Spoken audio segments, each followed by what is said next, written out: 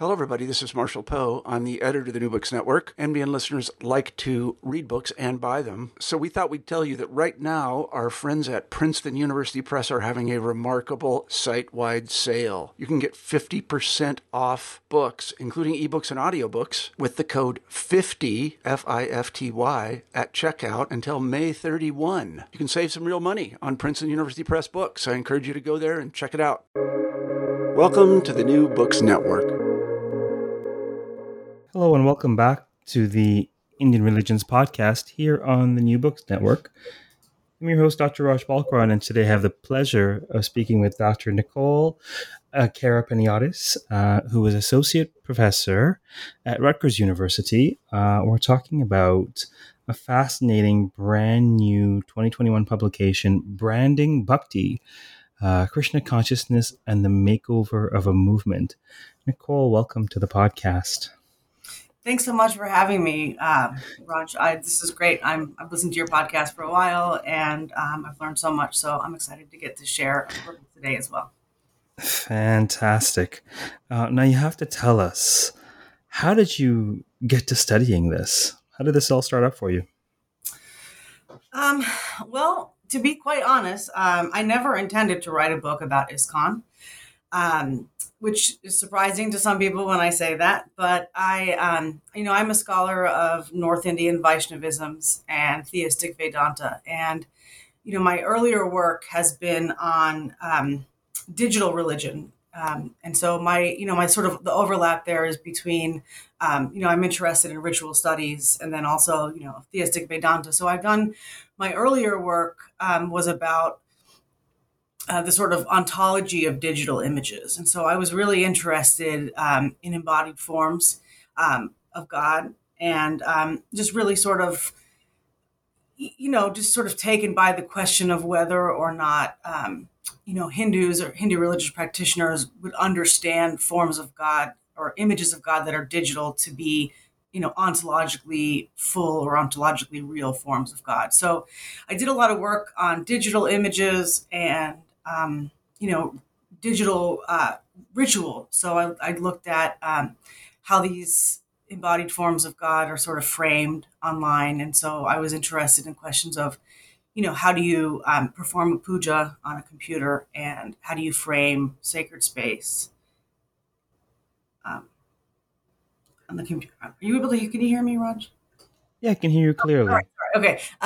So I've looked at, questions of how do you frame ritual and sacred space and, that sort of thing. So as I was doing my earlier work on digital images, I noticed that a lot of digital images of Krishna were actually posted by ISKCON groups, ISKCON devotees, ISKCON temples, whether that was on Facebook or whether that was on just different temple websites. And so this made a degree of sense to me because I thought that, by and large, Hindus believe these digital images of gods and goddesses online are full forms of God. And so I thought, well, ISKCON devotees are interested in sharing their tradition. Why not share their tradition by means of Krishna's images?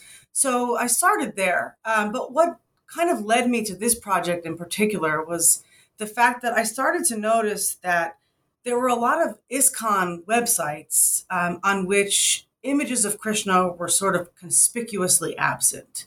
And so as I started to sort of dig into images of Krishna, posted by ISKCON devotees, I noticed that a lot of websites had no images of Krishna whatsoever. And I thought this was curious at first and became even more curious to me the more I dug around. So I would find images of people doing yoga, or people meditating, images of, mountainscapes or beach sides, etc. So I was sort of struck by this disconnect. So I started, to kind of look around even more. One day I got a cold, and this is sort of how the project really got started. I had been sick for quite a while, and I hadn't really been able to work. So I thought, okay, well, one thing I can do is sit on the couch and look at images online. I can manage to do that. So I stumbled upon a number of videos by Hridayananda Das Goswami about Krishna West. And this really started to sort of trigger my mind into questions what is going on with the ISKCON movement. So here's, a guru in the ISKCON movement talking about, wearing polo shirts and khaki pants and not having any, full sort of pujas in the temple, and sort of backing up even further. As an undergraduate, I went to the University of Florida. That's where I got my bachelor's degrees. And I don't know if you know this, but the ISKCON movement is huge at the University of Florida. So the Hare Krishnas are a big staple on campus. They have this massive operation called Krishna Lunch, and every day they serve food to students. And when I was in college, this will probably date me a little bit, but it was like $2 or $3, and you could get a plate of just delicious vegetarian food. It was right in the Plaza of the Americas, which was this beautiful lawn right in front of the library. And the ISKCON devotees would sing, and they would play the harmonium and the mridanga drums, and it was just great. And everybody went and ate the food, and I used to go with my best friend. And I also lived next door, incidentally, to the ISKCON house in Gainesville, to the Hare Krishna house. So I had a little studio, and right across the driveway was the Hare Krishna Center. And so I had always been fascinated by them. As a religious studies undergrad, I, had a sort of bent about me where I was kind of a nihilist. Like, I thought, this society is too mundane for me, and here are these great people next door, and they've sort of renounced this society, and they're living in their own, their own religious reality, and they have this great food and this great music. So that was quite a while ago. But when I started to see these websites where Krishna's images were absent, and kind of seeing videos and new sort of yoga studios and meditation studios, I started to really wonder, like, what has happened to the ISKCON movement? Has it changed so much since I was an undergrad, and sort of what's going on? So I started to dig. That's really the root of the project, and trying to uncover, what these differences meant and what produced them. I also, I consider myself very much a storyteller in the kind of work I do. And, the more I started to ask questions of particularly the gurus who are doing these rebrandings of the movement, I just detected, a lot of pain in their voices, and just they would talk about wanting to accomplish certain things in their lives that they hadn't been able to do, and that they were nearing the end of their lives, and they really wanted to do important work, and this work was important to them. And I thought, I think these are some stories that I need to tell. So. There are definitely stories you need to tell. There are definitely stories you've told. And why don't you give us a bit of a sneak preview? I was initially going to next ask you about the layout of the book. You can start with that if you want. But really, the burning question for all of us is, what is the nature of this makeover? What are the strategies of this rebranding? Answer that however you feel fit. So, So I guess I can kind of talk about, the nature of the rebranding first. In the structure of the book, which I can talk about, afterwards in more detail. But, the overarching, I would say, nature of the rebranding is an attempt to make the ISKCON movement more global than it already is. And so there's a real desire on the part of the individuals whom I call the Krishna branders to do outreach for people who, who they define as Westerners. And I try to problematize that term in my book. They use the term Westerners essentially to mean, anyone who is not of Indian descent. And, they sort of have this idea that ISKCON is naturally attractive to Indian Hindus, but that Prabhupada, Swami Prabhupada, the founder of the movement, and his gurus who preceded him really wanted the movement to be a global movement or a sort of world religion. And so they, those individuals in the book whom I call the Krishna branders, are really trying to aim to make the movement more global, to attract a wider audience of people. So they're rebranding the movement in different ways, but trying to sort of make ISKCON a more sort of well, this is a sort of tricky part here. Are they trying to make ISKCON a more meditation-based movement or a more sort of yoga-based movement, or are they trying to make ISKCON, seem to be a more meditation-based or more yoga-based movement, right? So part of what it means, to rebrand something or to brand something is, branding is about storytelling, right? And it's about meaning making. And so, branding is really about not really about who we are, but who do we want others to think we are, right? That's the sort of definition, I would say, one of them of sort of branding. So I think that the overarching project is to try to draw people to the ISKCON movement by rebranding it as meditation or by rebranding it as yoga. So to sort of draw in a wider audience of people. Could you say a bit about the agency of this rebranding? Is this sort of a movement that folks are swept up in that's an instinctive response? Is it sort of based on some kind of conscious committee work at the upper echelons of ISKCON? Is this a grassroots response? What is the agency of this surrounding? That's a good question. So I would say it's in pockets of the ISKCON movement.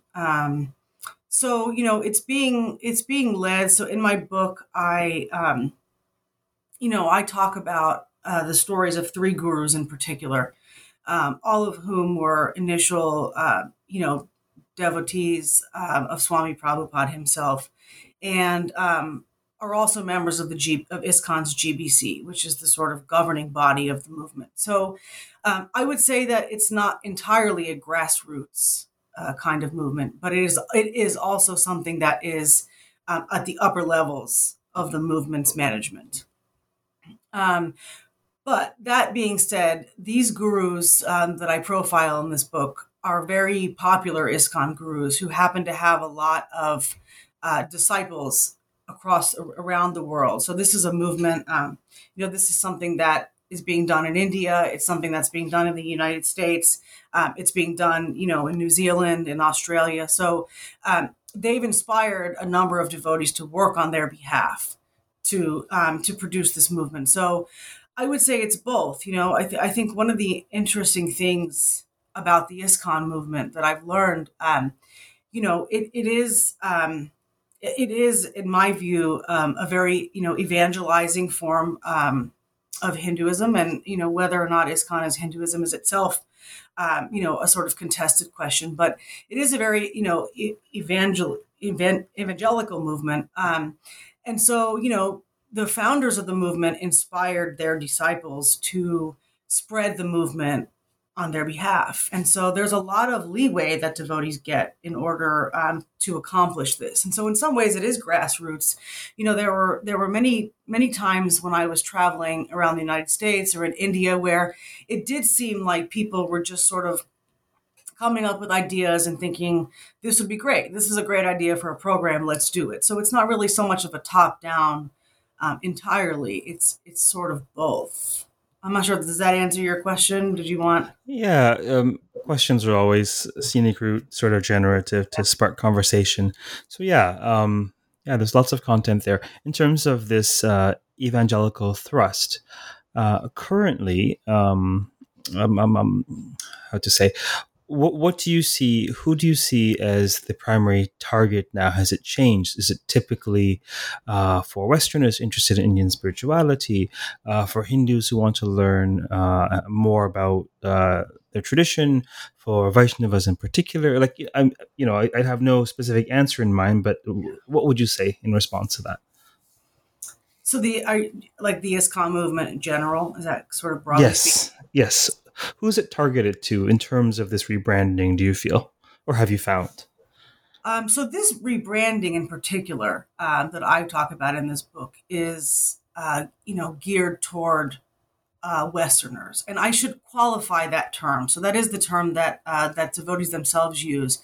It's not the term I myself would use, but, by Westerners, ISKCON devotees mean just everyone who is not of Indian descent, right? And this is a term that that I've heard all devotees use. I mean, I've heard devotees use this in India as well, which is not something I was expecting. So I went to a number of temples in India, in Juhu, in Chowpatty, in Delhi.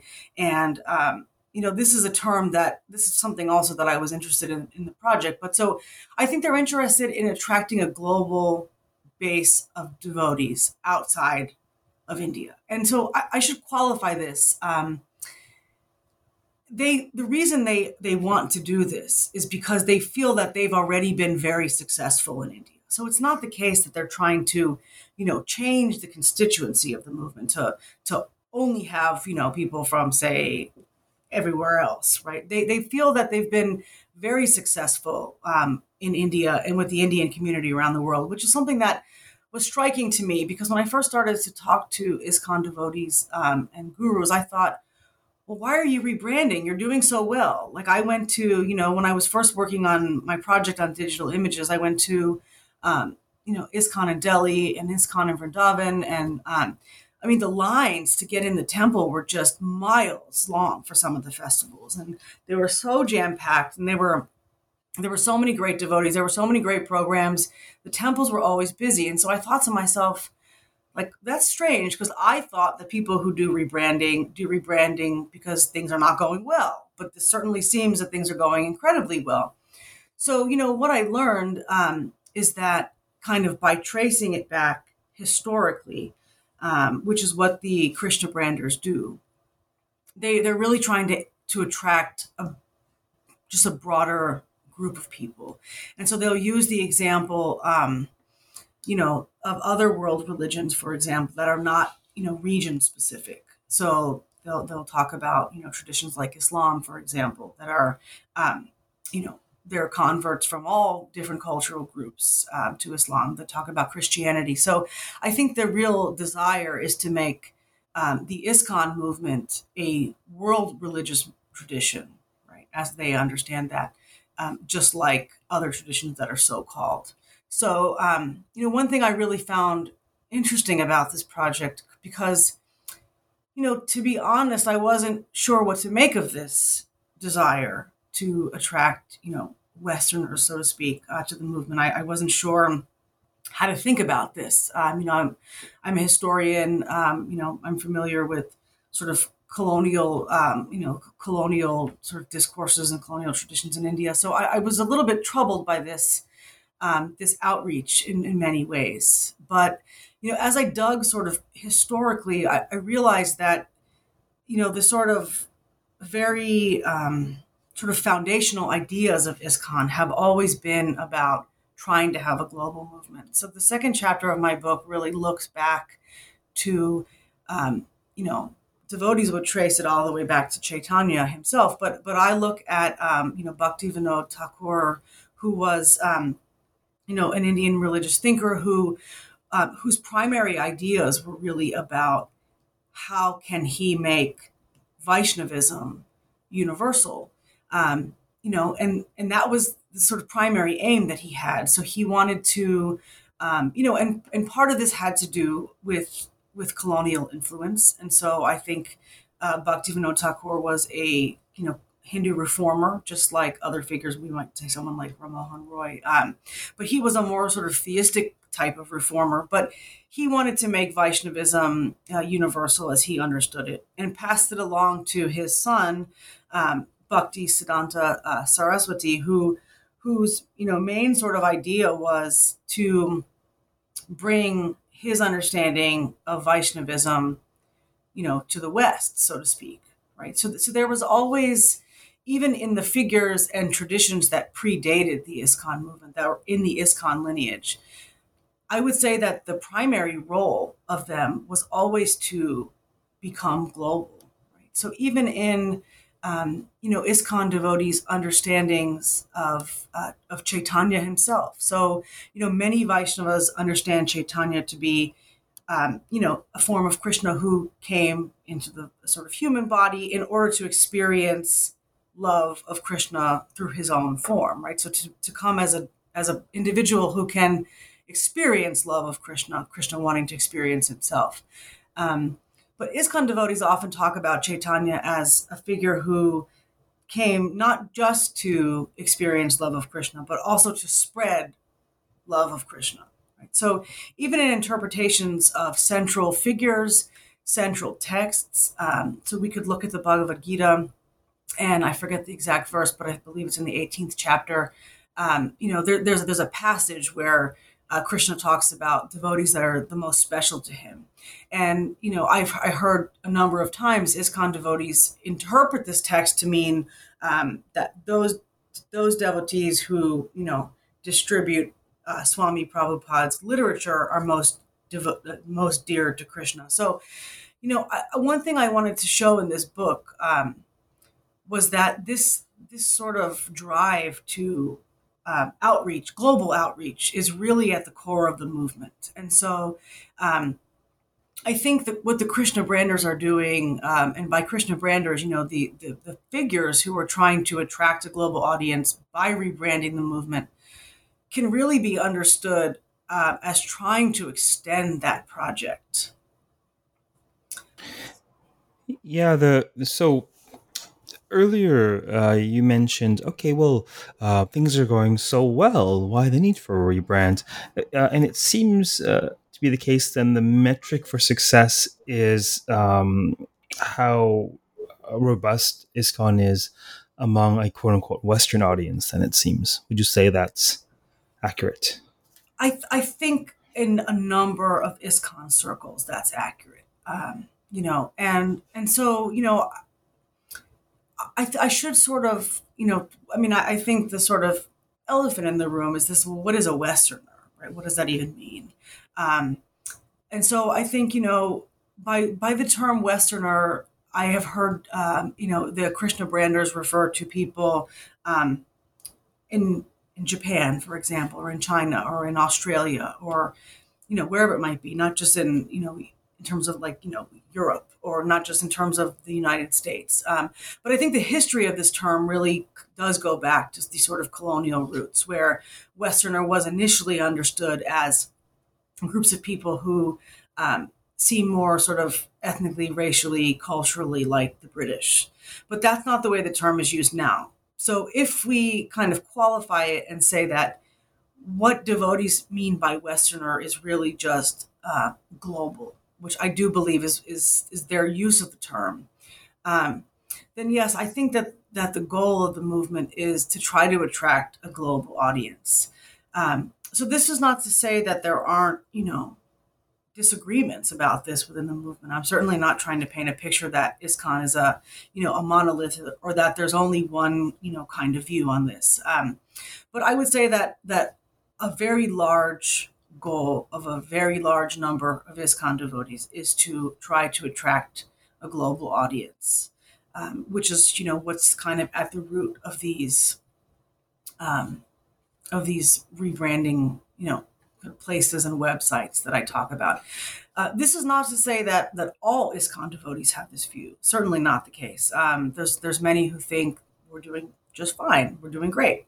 And so, but I do think that, that there is a concern, I think, to maintain, Swami Prabhupada's initial vision, but also I think there's some concern that if they don't keep this up and try to do sort of global outreach, that the movement might, kind of dwindle in terms of, its relevance. So it's a sort of existential soul searching, I think, is the kind of moment I've captured, or I've tried to capture.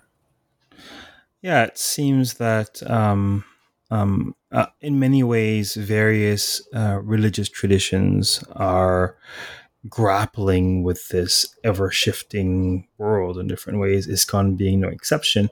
Of course, it's a unique tradition that is addressing the pressures of modernity and globalization in very unique ways.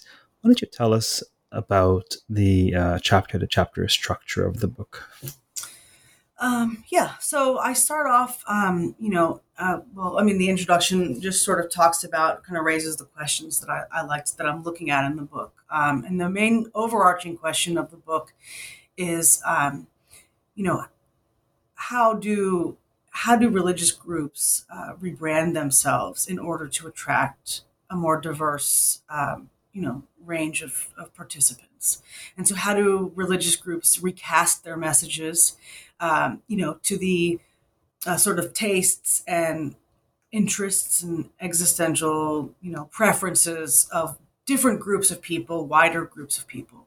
So that's kind of the bigger issue that I'm looking at. And this is a very common, position across religious groups. So you can look at a number of religious figures, not very related to ISKCON. So somebody, like Joel Osteen, for example, who in many ways can be understood as a religious figure who has rebranded in Christianity, to reach out to audiences who are interested in, rebuilding themselves after hardship or after struggle, or kind of retaining hope in the midst of difficult circumstances. And so we see this, with Buddhist mindfulness. There's a number of groups that are sort of rebranding Buddhist traditions as sort of mindful movements in order to capture the interests and tastes and preferences of a wide group of people. So it's not the ISKCON movement alone that's doing this. It's a trend that's happening around the world. It's been happening for a really long time. And I think, in many ways, it's happening in areas outside of religion too. I think just in the humanities now, right? We're sort of faced with this question of the humanities, unfortunately, sadly, are not doing well in this, just universities and academic life in general. And so I think these sort of questions about, well, how can we sort of reframe what we do in the humanities to attract, the attention not only of students, but also of university administrators and funding sources. So I think these questions are just bigger than ISKCON. So that's my sort of introduction, raises that. The second chapter, I go into some detail kind of asking this question about why is it that the ISKCON movement wants to rebrand it all, right? They're doing very well. I sort of talk about the numbers. I talk a little bit about the history of the decline of the ISKCON movement, at least in the United States, in terms of devotees. So there were a number of, and I don't want to spend too much time on this because I think too much has been written about these lawsuits in some sense. But there were a number of lawsuits that the ISKCON movement faced, that were settled in the 80s and 90s. And the movement just lost a lot of money. And they also, there was, with the anti-cult movement scares, around the same time, they lost some bit of, clout, I think, in the public eye. And so there were a number of sort of events that happened in the United States that sort of caused the ISKCON movement to decline financially and in terms of perceived legitimacy, right? And so I talk about those as sort of setting the sort of sociological stage for wanting, to do this rebranding. But the second chapter, looks back at the history, trying to contextualize the Krishna branders, who are the individuals who are rebranding the movement in order to attract a more global audience. And so I look at figures like Bhaktivinoda Thakur. I look at figures like Bhaktisiddhanta Saraswati. And I also look at textual verses that the Krishna branders themselves raised as the sort of central component of their mission. So, there's this particular verse that I talk about at length that devotees cite, from the Padyavali of Rupa Goswami. They talk about, wanting to be the servant of the servant of the servant of Krishna. And so wanting, being a part of ISKCON is not just worshiping Krishna and, relishing that devotion, but also sharing that with others as a sort of primary sort of mission. So I talk about how that particular, drive to serve the gurus and their mission, I trace that from the original figures to Prabhupada himself, Swami Prabhupada, and then kind of trace that to when he came to the United States in 1965 and how he passed that on to his own disciples. So, one thing I try to do in that chapter is connect the history of ISKCON in the United States with its sort of foundational roots in India. I think often in scholarship on ISKCON, there's people talk about one or the other, right? So there's great scholarship on the ISKCON movement, after Swami Prabhupada left India to spread the movement around the world. So there's great work on, ISKCON in the UK, and there's great work in ISKCON, in Ghana and in the United States. And then there's great work on it, sort of foundational movements and figures who predated the sort of formal ISKCON movement in India. But there's not a lot of work that kind of connects the two. And in my mind, they're intrinsically tied. I don't think that you can really understand, diaspora ISKCON, if I could call it that, if you don't look at the, Indian historical context of the ISKCON movement. So I try to do that in the second chapter. The third, fourth, and fifth chapters are the sort of substantive chapters of the brands. And so we could talk about these in more detail. But, I look at, I take the fact that, okay, given that these Krishna branders have this as the reason for wanting to rebrand the movement, how exactly do they do that? Right? So they want to attract Westerners, so-called. They want to do this on behalf of their gurus. So how exactly do they do that? So in the third chapter, I look at the sort of brands and the apparatus, I could say, of Devamrita Swami, who is an ISKCON guru who is based in New Zealand and travels around New Zealand, Australia, but also around the United States and Canada. Actually, I think he has, or I think it's since closed, but there was a lounge that he opened up in Toronto, where you are. So he came up with an idea for rebranding of ISKCON that his position was essentially that the ISKCON movement cannot attract Westerners, as he would call them, or just a global audience, I prefer to say, if it is presented to them in temples. And this was a controversial position. Like I was uncomfortable with this, talking to these gurus, and I pressed them a lot. Like this is something that was uncomfortable for me. Like, what do you mean? Like this, how is this not a just extension of the colonial project, and they were great. I mean, they, as just interlocutors, the ISKCON gurus were really, I was quite bashful to ask these questions at first, because I thought, if I say that, they're going to kick me off this project. Like, they're going to tell me, look, stop researching us. I'm not answering your questions anymore. But I really pressed them hard. I thought, well, what do you mean you're going to present this movement to people outside of the temple? So, but, Devamrita Swami came up with this idea, which he calls a bridge program, which essentially means that, you present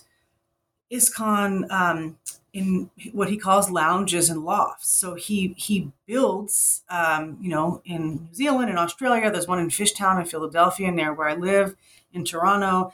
These centers that are meditation studios and yoga studios. And you walk in and it looks nothing like an ISKCON temple. There's a couch, there's some yoga mats. They have programs on sustainability and on cooking and yoga and mindfulness. And you wouldn't know it was an ISKCON center if you didn't know it was an ISKCON center. And so he built this framework where, if you present ISKCON to people in a way that sort of obscures the fact that it's a temple-based movement in many ways, then they will become attracted to this rebranded form, and then ultimately become attracted to the sort of, kind of mainline ISKCON, if I can use that term, right? So his idea was that there's, and his use is it's a transcendental on-ramp. So that, you have to take a transcendental on-ramp. Those are not my words, those are his words. But, and the ramp is the lounge or the loft program, so the yoga, the meditation. And then that ramp leads you to ultimately the destination, which is the ISKCON temple. Um,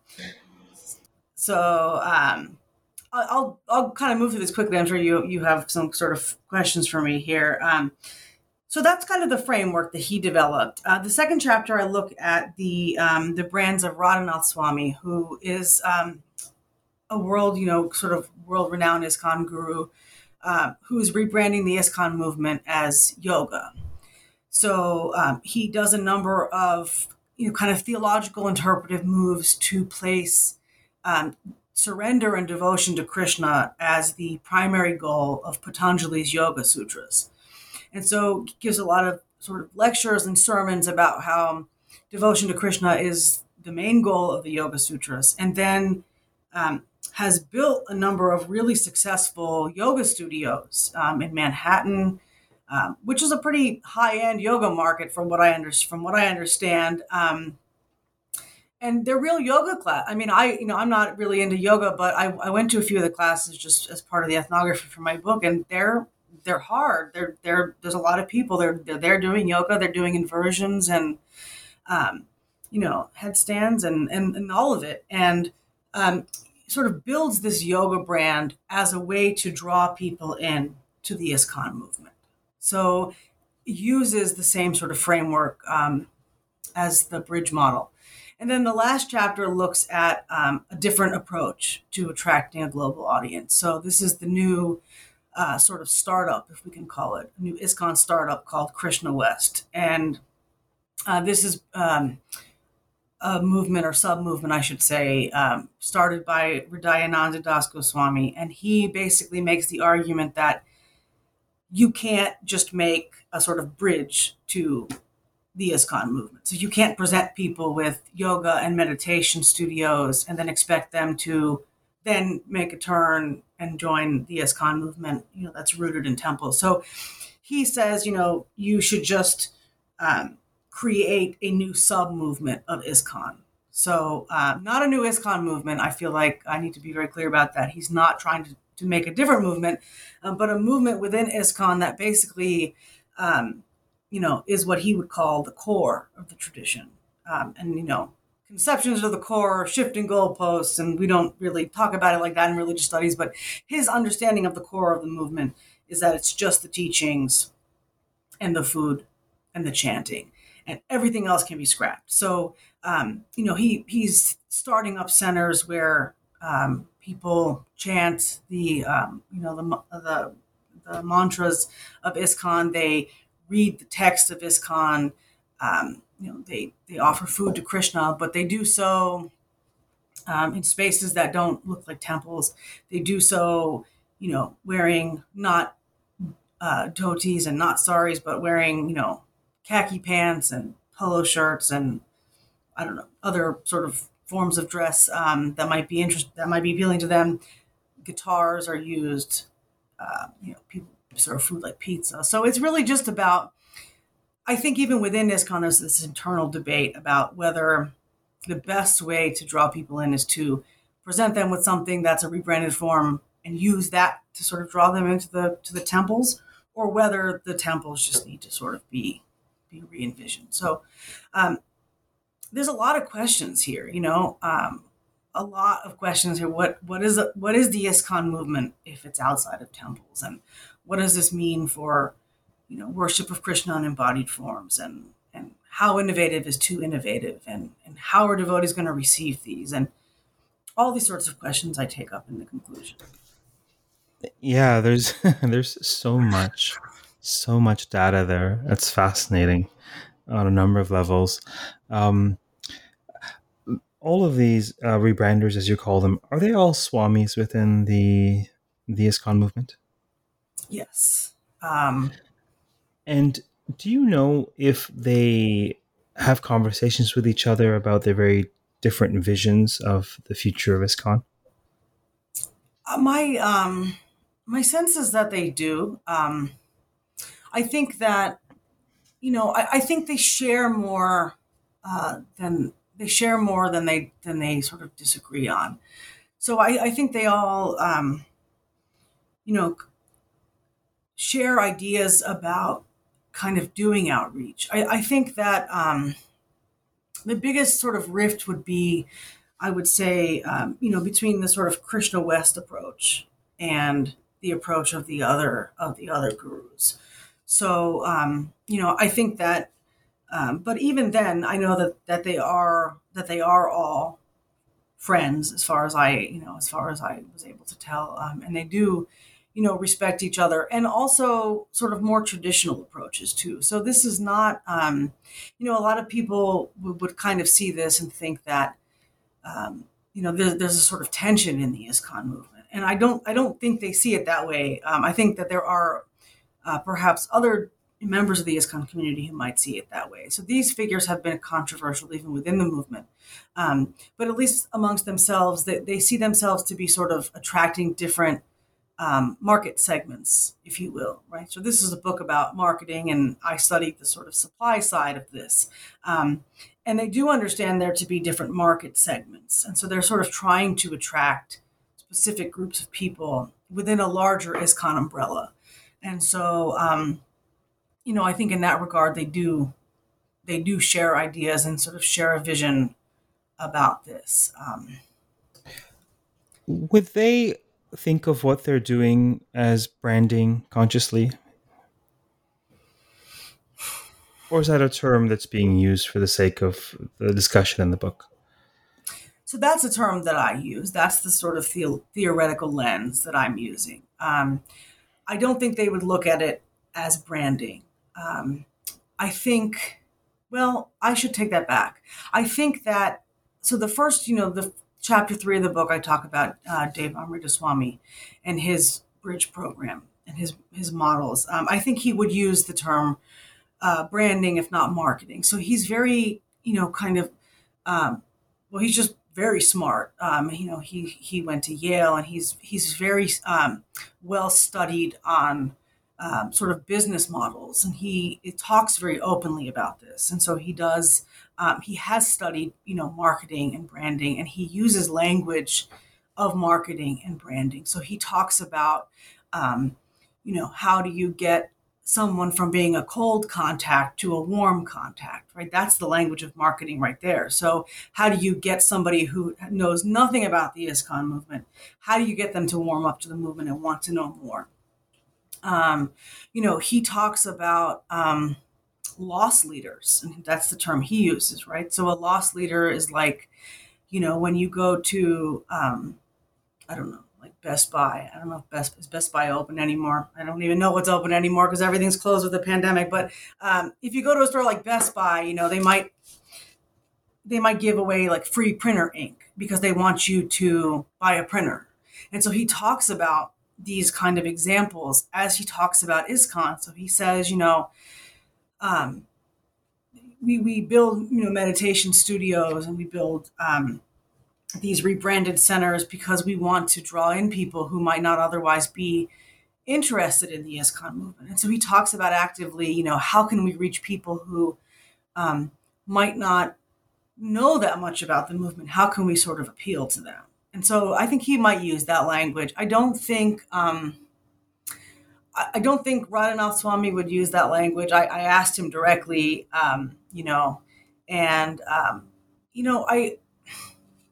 I think part of the issue here too is, this question of, because I've been asked this question a lot, whether or not they use the term branding themselves. And I think there's some discomfort with the term branding, because I think it seems to imply to some people a sort of deception, right? Or a sort of maybe a monetary interest, or just some sort of ulterior motive. And the gurus and the Krishna branders that I worked with in this book don't have that as an intention, right? I think, and I hope I don't come across as saying something otherwise, but I think they just very sincerely have this tradition that they really want to share it with people. And they find themselves in this position that, lots of the groups that they're trying to get to come to the ISKCON temple just are not maybe naturally interested in, or don't really know that much about kind of theistic temple worship. And so they're really trying to introduce the movement to people in ways that might catch their interest. And so I think that would be how they would put it. That is how they put it, rather than in terms of branding, right? So there's this, term they would use something like, yukta vairagya, which is using, items and articles and ideas in the world in the service of Krishna. So they would say that, they're using things like yoga and using things like meditation in order to bring people to the ISKCON movement. So that would be the language that they would use, not, so much about branding. But it's an interesting question. One of the things I sort of, anyway, I'll stop there for now. Yeah, it's a fascinating question and fascinating tension. A very recent interview we've had on the podcast was of Jacob Kyle, who was the founder of a platform called Embodied Philosophy. He has a yoga Indian spirituality background, and he now has a very thriving online platform that offers courses and subscriptions and various other services that are for purchase. And so we had this conversation where he albeit for an online modern endeavor, really reacts to the idea of branding and sort of the language of sales and marketing, and yet he accepts that is what it is. And it's so interesting because I think shorn of the stigmas and the associations of the language of sales and marketing implicated in manipulation, exploitation, really, it's a powerful lens. I remember I got to be the first world religions prof. I was a sessional at Ryerson University in 2017. Okay. Very downtown Toronto, world's most diverse city, statistically. And so part of the frame of teaching world religions that I found effective with the students was through the lens of sales and marketing. What's each tradition selling? What does it cost you? What do you have to give up for it? Right? How is it being positioned, et cetera, et cetera, et cetera. It was a fascinating sort of thought experiment. So that's why I had to ask the question about the branding. Yeah. That's an awesome approach. Actually, I like that. At the end of the day, I think religions are, sort of amorphous, rhetorical product. Here I am using the language of marketing again, but they're sort of rhetorical discourses, and they're shaped by people and by actors who are, acting with particular interests. This has always been the case, right, for various audiences and in different contexts. And so I don't know, for me at least, I think that religions as rhetorical discourses have always been marketed and branded, right? I don't think this is anything new. I think we can sort of look at this historically as well. That's my take on it. Without question. I mean, think of the idea of the marketplace of ideas that's always existed. All religions are selling you something or selling you on something, whether it's your own potential, whether it's a vision of humanity, whether it's a means of salvation, whether it's some sort of template for conducting your life as a human being. They have something, or many somethings, that are being sold. Right. Yeah. And that doesn't necessarily mean they're being sold in an underhanded, exploitative manner. But nevertheless, there's something on sale from every world religion, without question. So conclusions. What does one take away from this fascinating research of yours? I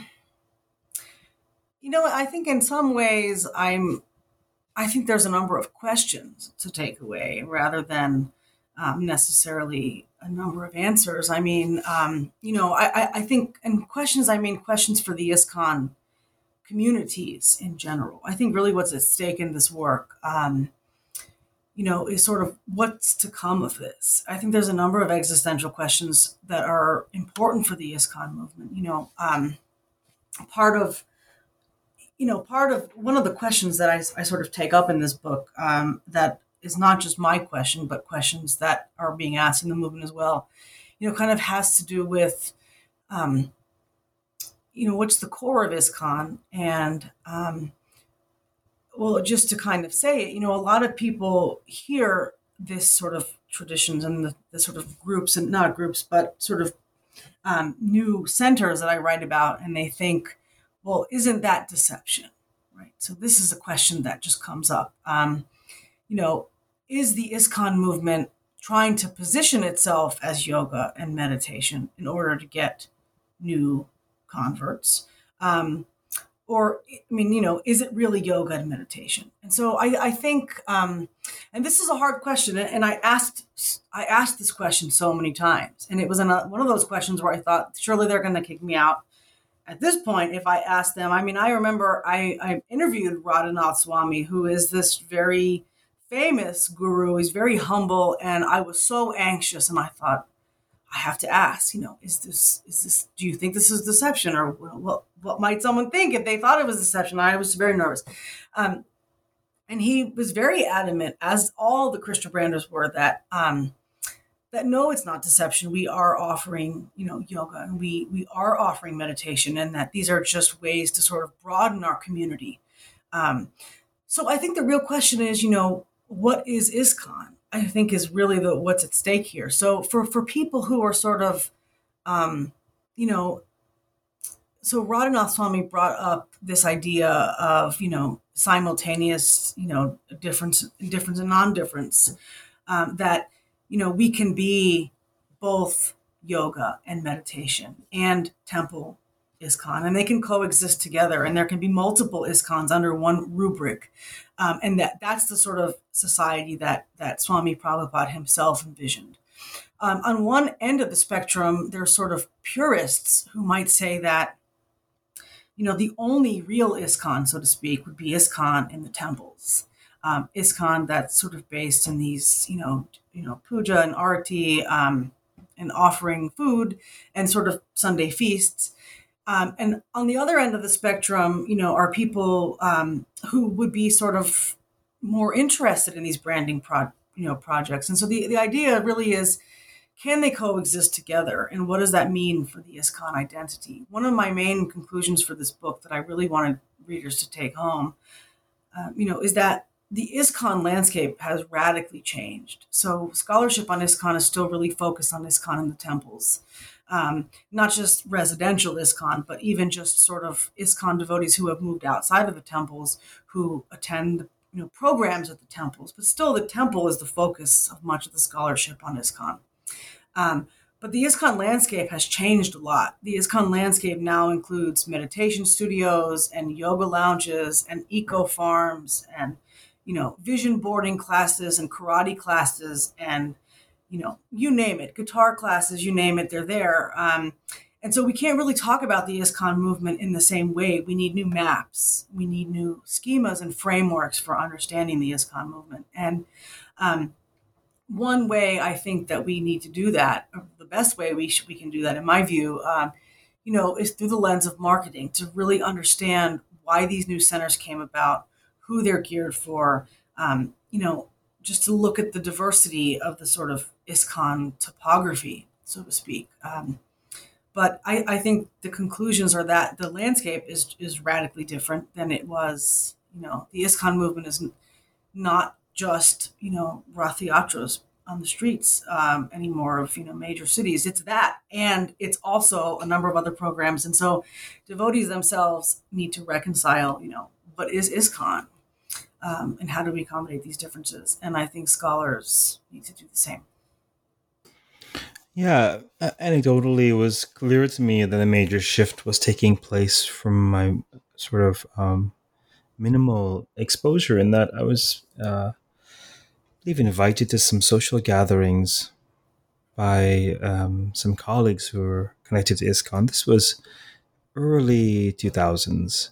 And for me personally, I certainly felt it was palpable to me that there was a level of expectation and pressure in the air with respect to the adopting of ideas, or the seeing or the experiencing of what was felt to be important. And let's see, that would have been maybe 15 years later, 2017, I took my Ryerson class to a field trip to the ISKCON Temple for a variety of reasons, to learn about a variety of, there's so many angles through which you can interpret such an experience. And my goodness, was I pleasantly surprised at the radical shift and relaxing of the pressure of processization, which was non-existent. It was very much a welcoming guided tour. And of course, at the end, there was a kirtan in which people could participate if they wanted to or not. Yeah. And it was sort of like, we're leaving the dessert on the table. You want to have a taste, be our guest. You Right. don't. Hare Krishna, we're in Toronto. Go where you need to go for whatever you need to go. It was, so it's, this is just, minor anecdotal, data, I guess. I've joked many times on this podcast, I have no idea how I became a textual scholar. I just love observing experiences and people so much. It's just so bizarre. Anyhow, the book is so fascinating on so many levels. 30,000 foot view, it seems that, this is an ancient enterprise.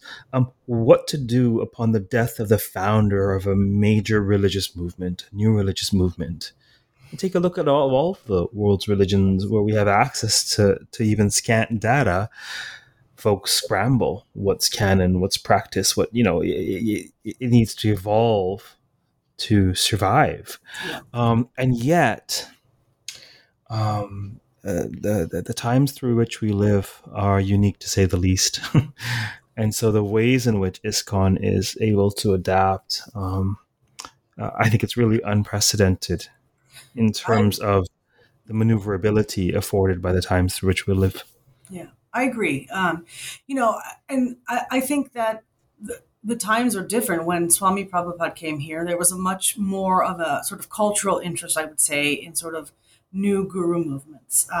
That's not really here as much as it is as now as it was then. So I think, the ISKCON devotees are sort of struggling, with this. The times are very different, just economically, socially, etc. But it's a perennial question. I think, every, so when the founders of religions pass, and I keep, kind of bringing back the sort of state of higher ed, which is just something I'm thinking about a lot. I recently became the department chair like a month ago.